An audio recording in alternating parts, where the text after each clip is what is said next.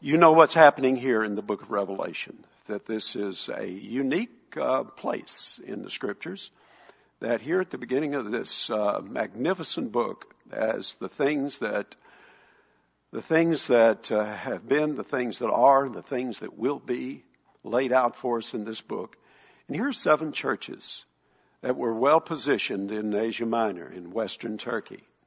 They were positioned in places of ministry and influence and impact for Christ's sake, but it was not an easy place to live. These cities were not easy places for these churches to exist. Well, you say, isn't that true, any? Well, as we're coming increasingly into an era where the culture is overtly hostile to Christianity, biblical Christianity, that we begin to get a little feel for what it would be like to be under the gun, to be in the crosshairs, where the government is against you. Our government is against Christianity, and it's increasing. So let's appreciate that as we go through these accounts. And here is Jesus Christ in the midst of these 7 churches, the lampstands. There he is. And he's giving an diagnostic evaluation. It sounds like you're looking at a car, a physical. He's examining these churches. So keep that in mind. This is the 3rd church. We'll talk more about it later. As to the angel of the church in Pergamum, write, the one who has the sharp 2-edged sword says this. I've alerted you, haven't I, that the opening statements in these 7 churches, the header, it is a description of Christ that is especially suitable by design to the need of that church. So here is the sword, the Rhomphaia. And there were 2 swords, the Makarios and the Rhomphaia. And the Rhomphaia, this is a spear-like sword. The Makarios was more like an exaggerated Jim Bowie knife, something you can pull out and do quick damage. But this is the Rhomphaia, this sword. And the point here is ultimate power belongs to Jesus Christ. And it's the word that comes from his mouth, the word that he speaks. He says this, I know where you are dwelling. Trying to bring out the present tense of this word, karoikeo. And there is you'll see, I'm looking in my notes and I've drawn a line around that down to the latter part of the verse. You see where it says, where Satan dwells, karoikeo. So there is this word relationship, so it represents a thought relationship. So I think what he's emphasizing here with this, it's a present tense, where you are dwelling where Satan's throne is, and that they have established a permanent dwelling in the presence of Satan's forces. This is a good thing. They're right there in the teeth of the enemy, where they need to be. Where Satan's throne is. I will discuss this in more length as we go along, but I know there are varying views of this. I'll just get it to the chase, cut to the chase. I think what he's referring to here is the fact that Pergamus was a center for emperor cult worship. And this was set in motion well before the time of Augustus, when the emperor of Rome wanted to be seen as a god and encouraged it and encouraged the response to him as God. It was a way of getting a loyalty throughout the empire in the name of a religious exercise, and your feet were held to the fire, literally, for not doing this obedience, honoring with a pinch of incense, and just say, Caesar is Lord. And that was your ticket. You could go and worship at any shrine of your choice, but that was the passageway through which you had to go. I think he's referring to this, the center of the emperor cult, is what he's bringing. Beth and I visited this city, and we had a little bit of preparation for that visit, of course, through the past years. we went to Pergamos. We went to all 7 of these. This is one of the more impressive sites as to how it functioned and and I'll give you some of that a little bit later. And it was I remember this, it was positioned well up on a high hill. And it was rather September, it was rather cold. You could get a great view out across the Aegean, only 12 miles away from the Aegean. You could see up the Dardanelles. And here's the church, Satan's throne, place where Satan had well positioned his false religion in that area. And you hold fast my name and did not deny my faith. Even in the days of Antipas. His name means, you see the anti here, means against all. We don't know anything about Antipas. It's just not in the church history books. There's some legends that came that he was like boiled in oil, that sort of thing, but we don't know what happened. But he says this, in the days of Antipas, my witness, the Lord says, my faithful one who was killed among you, where Satan dwells. You know, the devil does love to use persecution as an intimidation to the church. And thankfully, most aren't killed for the name of Christ, but those that are, it's used by the evil one to get us to shut up to wherever the church may be, to undermine the loyalty of believers to Christ. It can be a very powerful psychological tool that Satan would use to try to diminish the effectiveness of a church. But this church, you gotta like this. He says that he was killed, he was my faithful one. I have a few things against you because you have there some who hold to the teaching of Balaam, who kept teaching Balak to put a stumbling block. I'll just comment on a word or two here, and I intend to give you application in a moment. This is the word skandalon, a stumbling block. You see it, find it frequently in the New Testament and the Gospels and Epistles. Skandalon, it was a bait stick, essentially, a bait stick of a trap. And then when it was triggered, you'd hit it, then drop down or whatever, noose up, and it would catch whatever you were trying to catch. And we had a version of this when I was a kid. There was I had a friend who we constructed together a little trap, and we had squirrels that were just all over the place in our backyard. So we thought that we would try our little trick trap and set the trap, and there was the stick down inside, and I got some of my mother's great brand muffins, and one of those and stuck them right behind it. And so that stupid squirrel, he would go in, and he would go in and just hit that stick, and there was a string on it, and then the door would come down. We caught one more than once that way.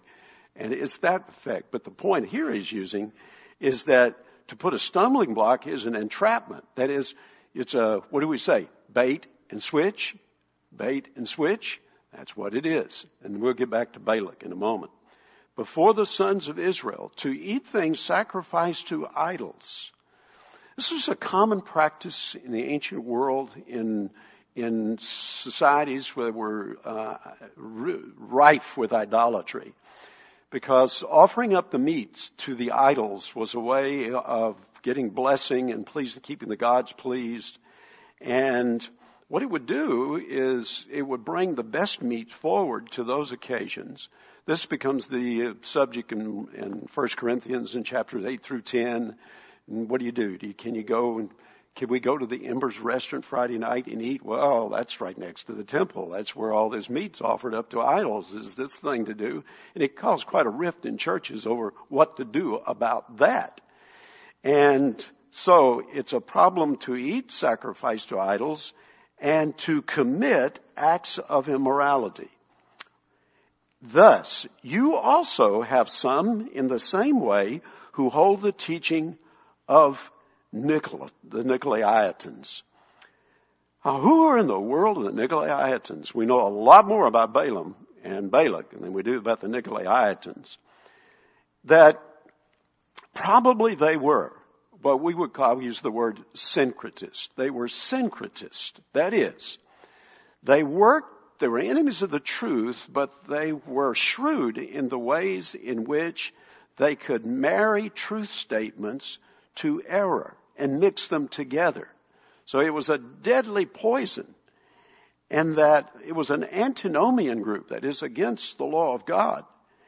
And they would snooker people into a line of thought, into a belief system, because it had enough of the truth in it to make it palatable, interesting. That's the way syncretism worked. What does he say to do to this church? What is this church to do in response? Repent. Metanoeo. Well, they had some work to do because they had been tolerant of this subset or this group in the church. And so there was to be, as metanoeo, meto means after, noeo, to think. And it literally meant an afterthought. And I think it's safe to say usually afterthoughts mean a change in plans. And so a change of mind and a new direction is set, and with the resultant behavior that flows out of it. And so repent. I think he's addressing this to the entire congregation. And repent, therefore. There's a little extra urgency this. For those in the languages, this is an aorist imperative. Repent! Get hold of this. Get your thinking turned around. You've got to do a 180 on this. You're looking the other way. You ought not to be doing that. Or else I'm coming to you quickly, and I will make war against them with the sword of my mouth. There it is. You remember how we started the reading of this. The Word. You know, the interesting thing about the Scriptures, the Word of God, it's either a comfort and a strength to us, or it just shreds us. There's no neutrality with Scripture. And he who has an ear to hear, let him hear what the Spirit says to the churches. Now, here is one of those comfort closures in these, as you find through these letters to these churches. To him who overcomes, Nikao. Nike. This is a goddess of victory. Today we celebrate it with the swish, Nike. You wear Nike shoes, you buy anything from Nike, pay a higher price. But he who overcomes, victorious over. To him I will give some of the hidden manna. I'm going to reserve comment to this until the end because this is fascinating. I love this. Hidden manna. I will give him a white stone and a new name written on the stone which no one knows but he who receives it. All right, let's take it and let's move through it. You know about the frog in the kettle, don't you? You've heard this. I'm sure between Justin and me, we probably have mentioned it a few times along the way, that you place a frog in a kettle of water at room temperature. You turn up the heat gradually and the frog gets cooked. And you have some nice tender frog legs. Ever eaten frog legs? I don't know that I have. I'm told that it's a little bit like chicken. You're verifying? Okay. That's a throwaway. All right. So this kind of thing can happen to a church. It can gradually get used to standards and values of the culture in which it exists and then cease to be countercultural. So through compromise, over a period of time, compromise is where there are these differences that you have. And so you see each side loosens up and grants a little bit, cuts some slack. In this case, the church would. And so compromise. So the church then loses its effectiveness for Christ and signs on to being judged by Christ. Now, this happened to Israel. This happened to Israel. This is a big story in the Old Testament. It's huge. Israel was given ample warning before she took the promised land. And God, in no uncertain terms, spoke through Moses. You should read the book of Deuteronomy.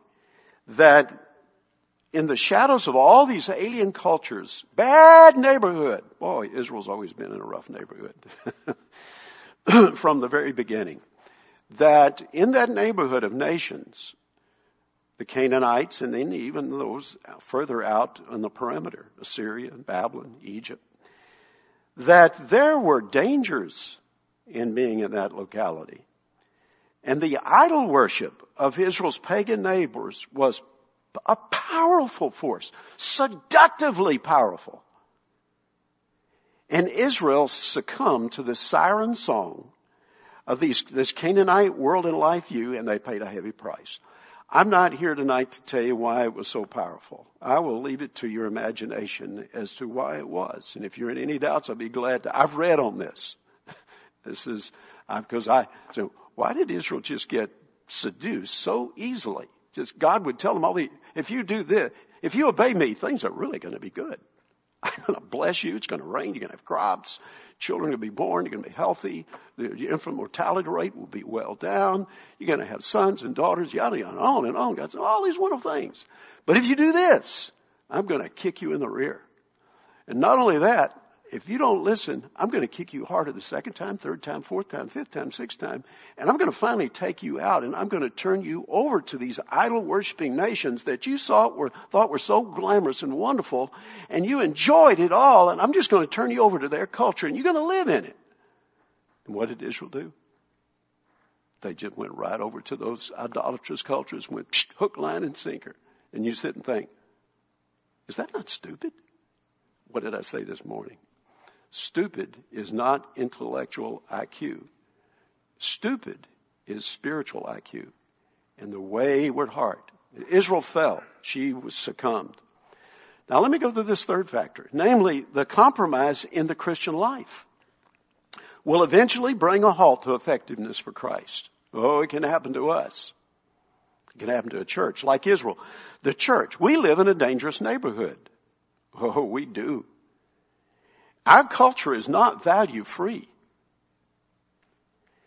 And if you determine to listen to it in order to determine the way you think and live, there's going to be a price to pay. If we as a church determine to live, what's the culture saying? Oh, I'm reading an article right now on this gender dysphoria. And it's in a Christian magazine. And it's written by a psychologist at a certain Christian school. And I get through reading it and I think, boy, this is tricky business here. So someone comes into your assembly with gender dysphoria. That's you're biologically male, but you think you're female. You know how this is. And the way in which the Christians are being enjoined to deal with this, I'm thinking, is there any scripture that could be brought up in dealing with this?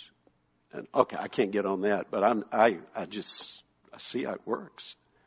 In Christians, how easily you can get seduced into acceptance and approval. Well, okay, so here it is. So the Apostle John, you know what John calls this system of which wants to seduce us away from the Lord? He calls it the world, the cosmos.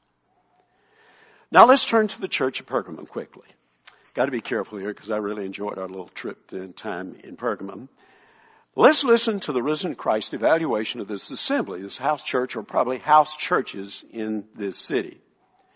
The word Pergamum means citadel, and it was certainly that. It's situated on a high hill, about 15 miles off from the Aegean, and it was 60 miles northeast of Smyrna. Do I have a map of that? I did. Oh, there it is. I talked right by it. Good map. Okay, yeah, okay. What I don't need to point, you can read. And it was a wealthy city. It was very wicked. It's a city where the worshippers of Athena, Dionysius, Zeus, Asclepius, it was called the lures of the ancient world. It was the ancient capital of the province of Asia. It was a place where parchment was first used. It was famous for its library, 200,000 volumes. Mark Antony, was that Richard Burton in the movie? He promised Cleopatra he promised her the library from this place. It was just a treasure load of knowledge, information. But it was especially noted I'm having to leave out some things, but let me go with the one that Beth really helped me on here. Oh, I love to travel with Beth. She's a wonderful travel companion. She takes notes like she's doing right now. And beautiful handwriting. And she took these notes. I'd forgotten everything that, when you go to these places and these tour guides, they tell you, you just get overloaded with all, and Beth's writing away. And I didn't take the notes, but thank you, Beth. Here's what she wrote down. In this city of Pergamos, there was a hospital that was founded on this place. This was a real big medical center. And it was founded in the 4th century BC. And they used a water therapy system. And here's how it worked. You would go to this place, and there would be hot and cold water. The sick would be, hot and cold water would be used. The sick would be blindfolded. They would be given certain potions, little joy juice, whatever, kickapoo joy juice, whatever it was. And they were escorted through these tunnels. And dirt would be dropped down on top of them. The priest would talk down through these pipes as these people were walking through this tunnel, and they would say this stuff. And so you're blindfolded. You're saying, what's going on here? What kind of gig is this? Well, you can see it's like these places that are going to heal you. There's a lot of little psychology going on. The priest talked through the pipe, and they would say to them, you feel better, you're getting well. And then the next day, they would take them to pools. And they would read to keep their mind off their illness. I don't know, stories, whatever. So get your mind off your illness. And then the next day, there was a dream room into which you would go. And you would tell the dreams to these priests, your dreams, and then they would interpret these dreams for you, always in a very positive light, like, you're a wonderful person. You're going to be great. I see great things for you in your future. And all this to keep up morale. That's what they did. So you say, well, I know places and books and things. You just go to the self-help section. You'll find modern versions of this. All right. That's that. That was the city. That was the city in which this church existed. Now let's walk through what the Lord lays out for this church. 1, the Lord of the church possesses absolute authority over his church. That's settled right at the get-go. And Jesus Christ exercises authority by means of the sword of his word. He uses that language. The sword, we know this from Romans in chapter 13, where it says they bear not the sword in vain, speaking of government, because the proconsul, local governments, the authority in the proconsul, he was granted the right of the sword, skaios gladai, which was the power to execute at will. Jesus Christ is associated with the sword because he exercises judicial authority. This registered with him. This was not vague. And this sword, as the word proceeding from the mouth of Christ, it would lay bare the evil that's assaulting the church. Would I say? It's sharper than a two-edged sword, piercing even the dividing asunder of soul and spirit, and joints in the marrow. It's a critic of the thoughts and intents of the heart. So the punishing power of Christ's word in the defeat of his enemies is communicated by this sharp sword. So there's Jesus with his word. All right, I'm going to have to skip along so we don't run out of time. So let me go to verse 13. Point something out here. The Lord of the church places a high premium on loyalty to him. Oh, he does. This is rooted in Old Testament truth. Love the Lord your God with all your heart, soul, mind, strength. Love your neighbor as yourself. Satan is a bitter adversary of Christ's church. The church at Pergamos existed in a tough town. It was not an easy place to have an ongoing, strong, clear, bold, witness, countercultural presence. False religion was well established in the city. It was everywhere, saturated with it. It was a very bad neighborhood morally and religiously. All right, here's the church. Satan's authority and power was exercised over his spiritually blind worshipers. You know, we do live in a colony for the blind. Did you know that? I'm not trying to tell us that we're all wonderful people, but I will tell you this. Those who are without Christ are spiritually blind. Paul says this, 2 Corinthians chapter 4, verse 4. And religious systems come in and layer upon a condition that already exists. They were already spiritually blind. And false religion comes in and exacerbates the problem. We live in a colony for the blind. So we should be mindful of that.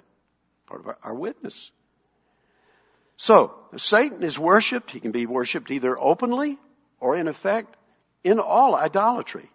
1 Corinthians 10 in verse 20. So I think his throne here is then this emperor worship that was prominent in Pergamos.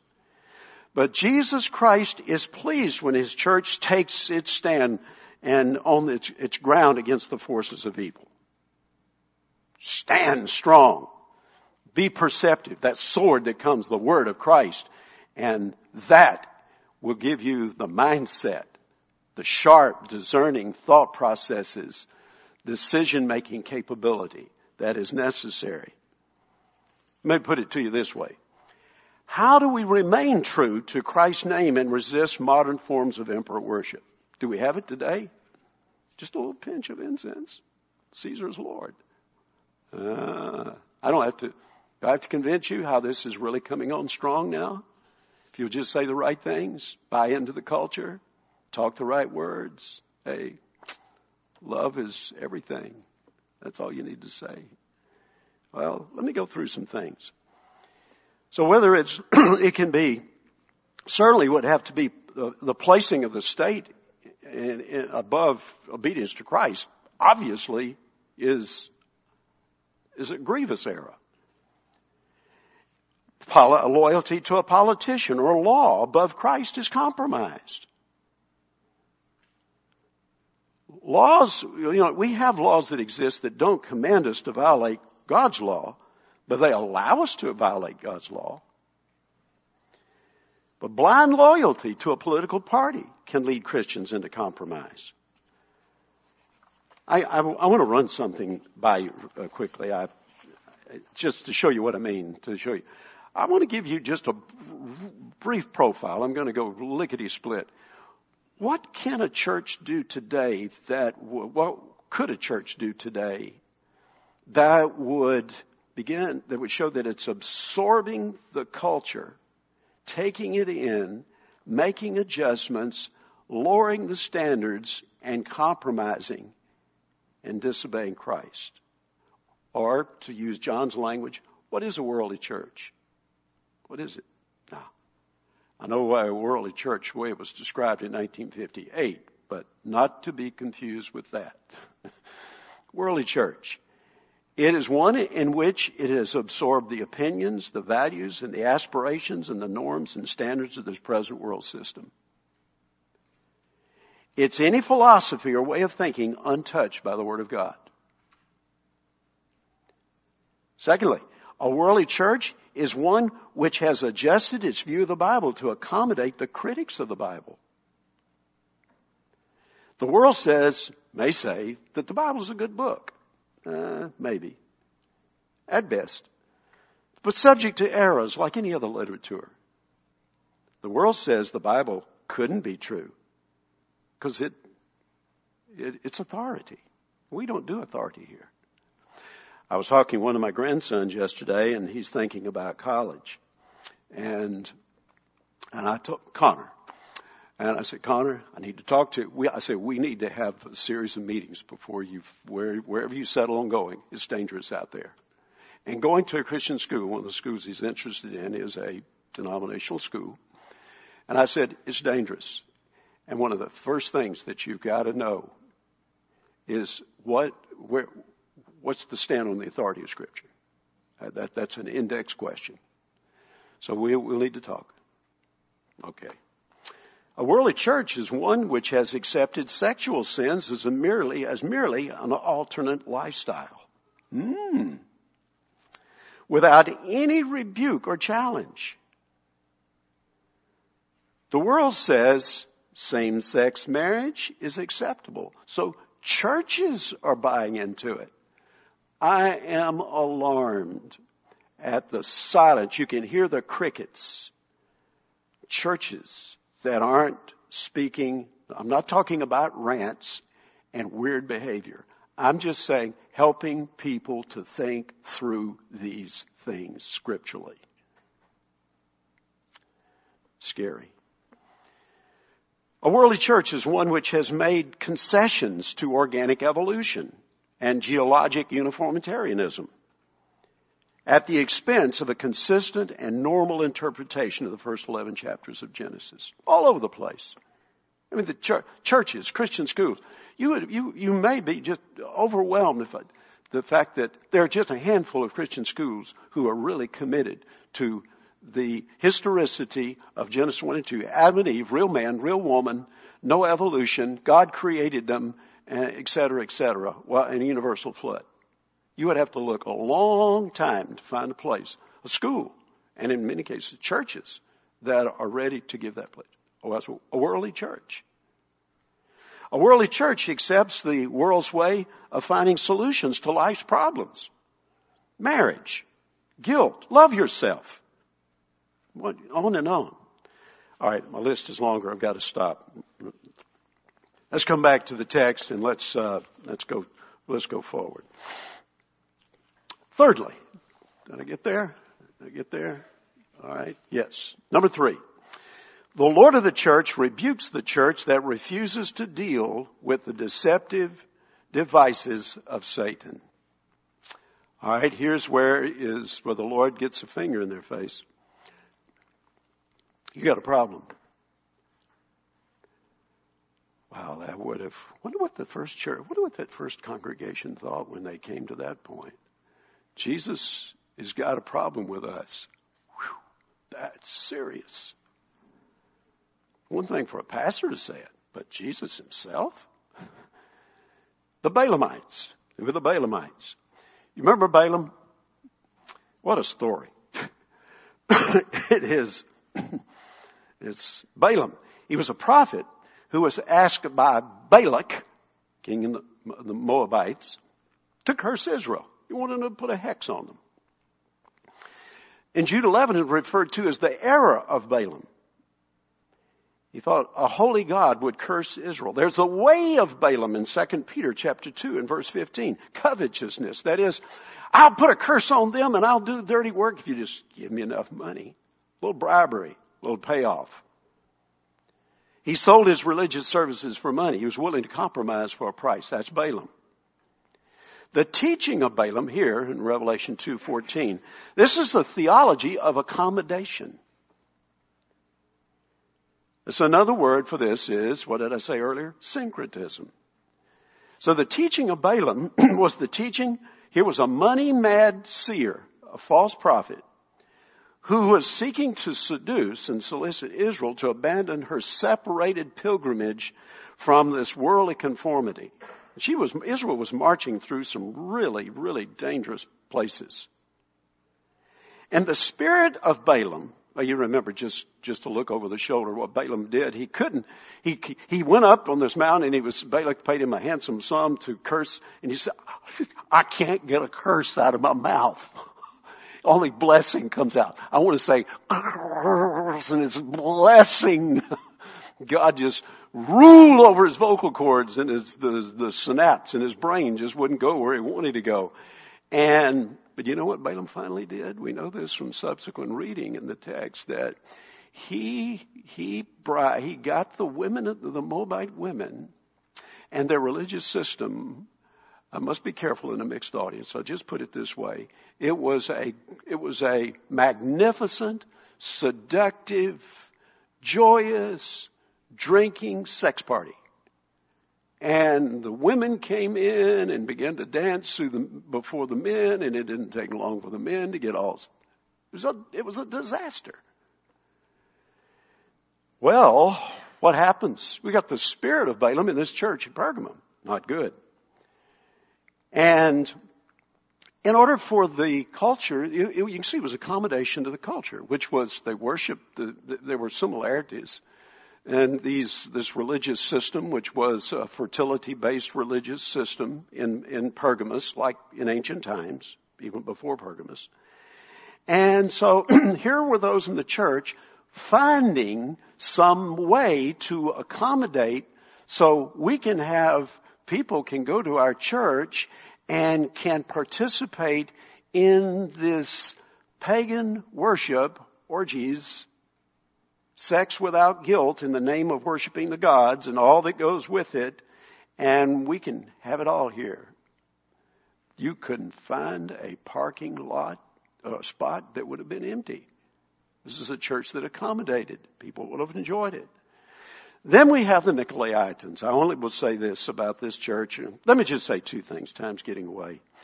The church must beware. I'll just say this about the Nicolaitans. I commented on it a little earlier.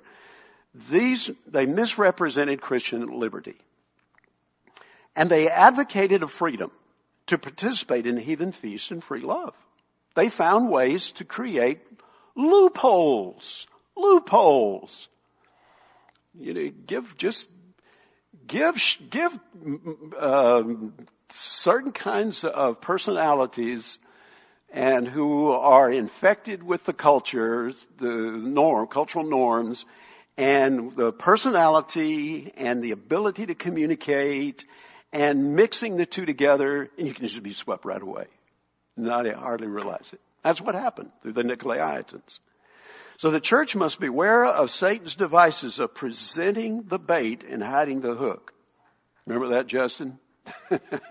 Justin and I, it's been a few years back, we did that book on Precious Remedies Against Satan's Devices. Some of you here remember that, by Thomas Brooks. And he had all these devices that Satan used. This was one of them, of presenting the bait and hiding the hook. Oh, this is a long and age-old tactic of Satan. It keeps working. It's the Garden of Eden's first example of this tactic. Genesis 3, 4, and 5. As God said, you'll be all right.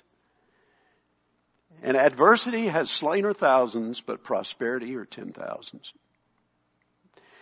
And so here's the promise of pleasure. Seeking happiness. What's the bait? Want happiness. Everybody wants happiness. Americans, everybody wants happiness in America. So what do? Pleasure, self-fulfilling. Just stand at the check. I was looking at the checkout line. Those are depressing places. You know, we were at Publix and we were behind this lady and she had coupons and it was taking forever. So I'm standing here looking at the magazines, you know, National Enquirer down here, who knows what else. It's messy out there. It's ugly. Talk about stupid. And this kind of thing. And so, what is Satan?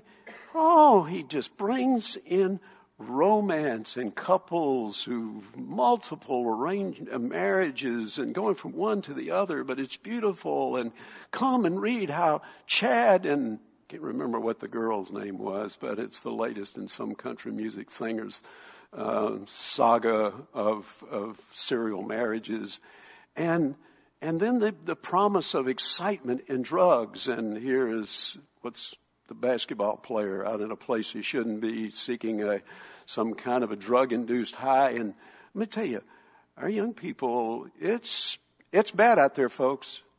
And I have spies. It's bad out there. We older folks, we gray hairs, we think, what's all this about? The worst you could do in 1958 was drink a Coke and take aspirin. And things are well beyond that. And I'm telling you, they're drawing the kids. They're giving them cocaine. It's been around for a while, but it keeps coming back. And ecstasy and all these pleasure-enhancing things, escape and hallucinogenic drugs. And Satan has ways of Christian kids can get enmeshed in that stuff. All right, enough of that. The church must beware of Satan's device of painting sin with virtue's colors. I'll use another one of Thomas Brooks' words here. This is through rationalization and euphemisms that give sin makeovers. You understand what I mean? Using rationalization and euphemisms, sin is made over. It's made to look like, hey, that looks good. Its appearance, what it not really is. It's a monster. It's like I read like this green boa constrictor. I forgot which, South America. This green boa constrictor. I saw a picture of it happening. I probably shouldn't. This parrot didn't realize that it was not a tree. Okay. That's the way sin works. It paints virtues. It paints sin with virtue's colors. Now, I give you an example. We can call our pride.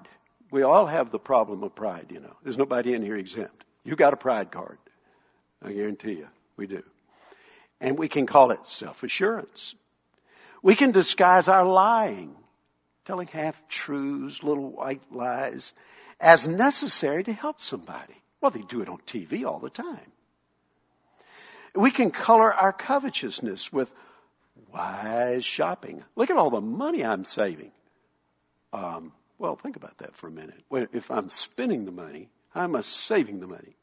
Oh, I get it. I'm spending the money, but I could have spent more. So I'm not spending as much, so I'm spending less, so I'm saving money. Wow, what a concept. We call sleeping with one's girlfriend or boyfriend, cohabiting before marriage, we call that, we're in love. You can't deny love. And parents then come along and say, it's okay. They love one another. And then they want you to marry them.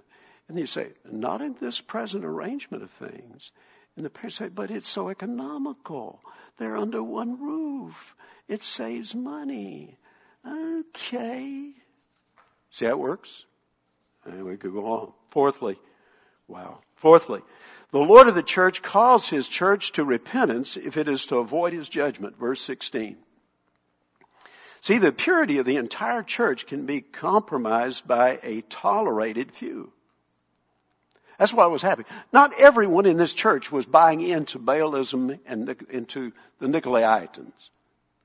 However, there were those in the church who had bought into it, and the church was not ramping up and dealing with it.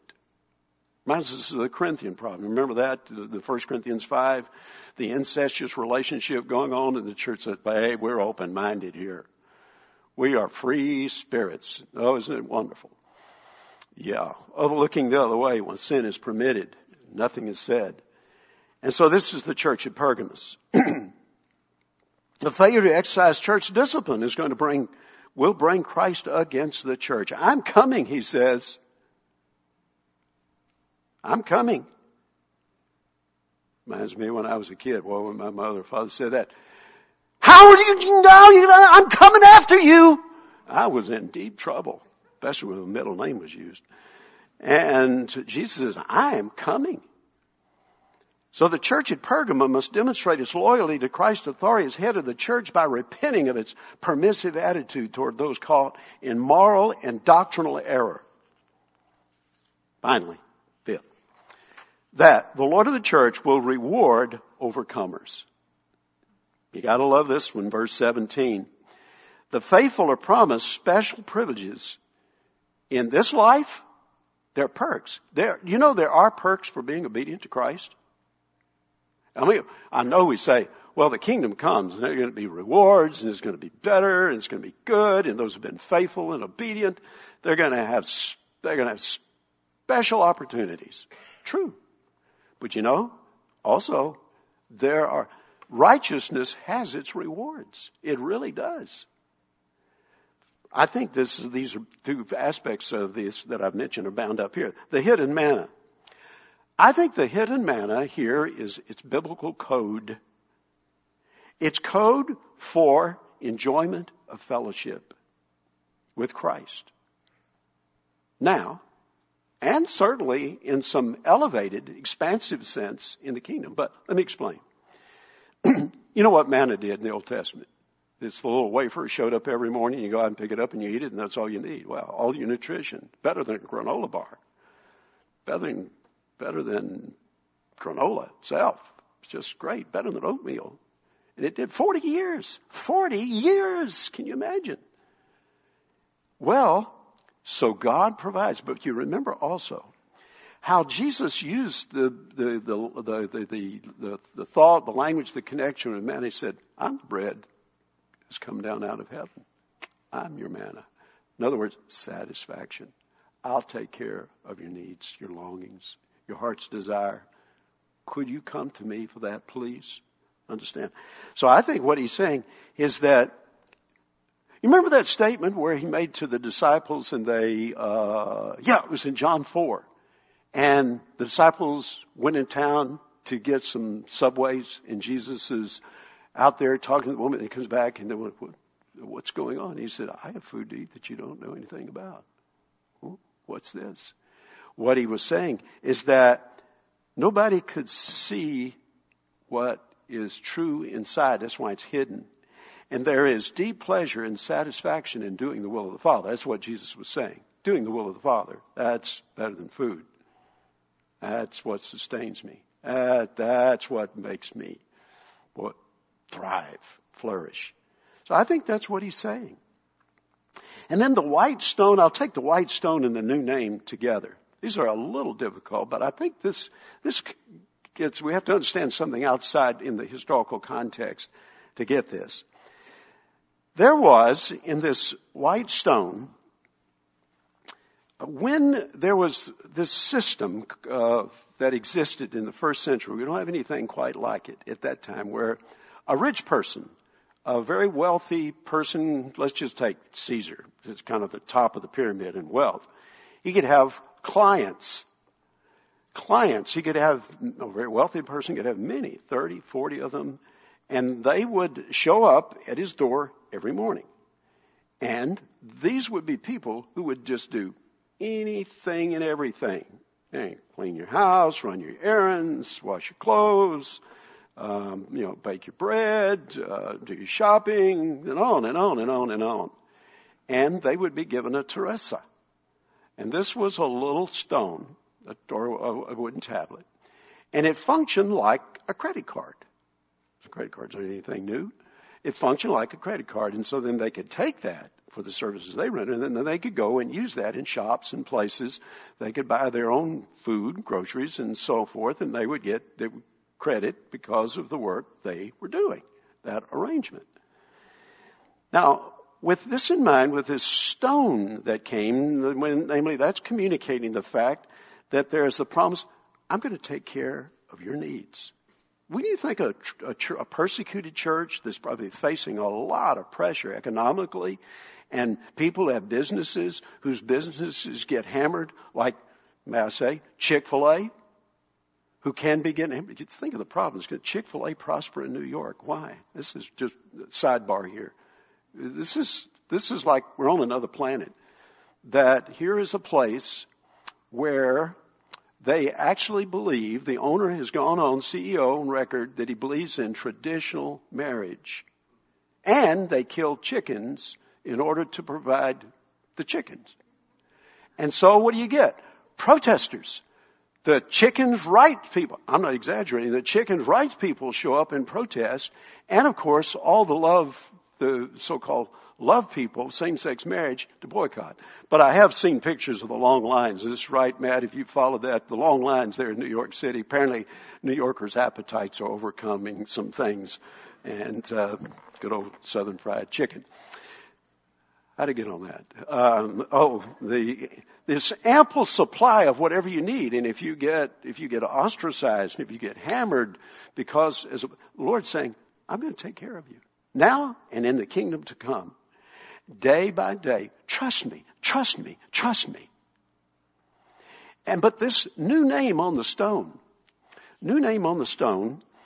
I think it takes, there are a couple of things involved here. We're all familiar with the concept of a pet name. Maybe not. In married couples, they married long enough, they got their own little names. You may You may, in a moment, if you're there at the right time, the right place, you'll hear the husband call his wife and say, he doesn't call her that at church. Or it's a little, and it's intimacy. My brother's got a name they picked up in Turkey, with his wife when they were in the Peace Corps, and it is, nobody else uses that one, and it works for them. And we have several, don't we, Jack? And, we've got, so it works this way, these pet names. And so, I got that one from her father. This intimacy, relationship, a new name. And it goes with this stone to which, I have to say about the gladiators. The gladiators, there's been the movie The Gladiator is really kind of distorted something. Most gladiators didn't die doing what they did. They were kind of the ancient equivalent of professional football players.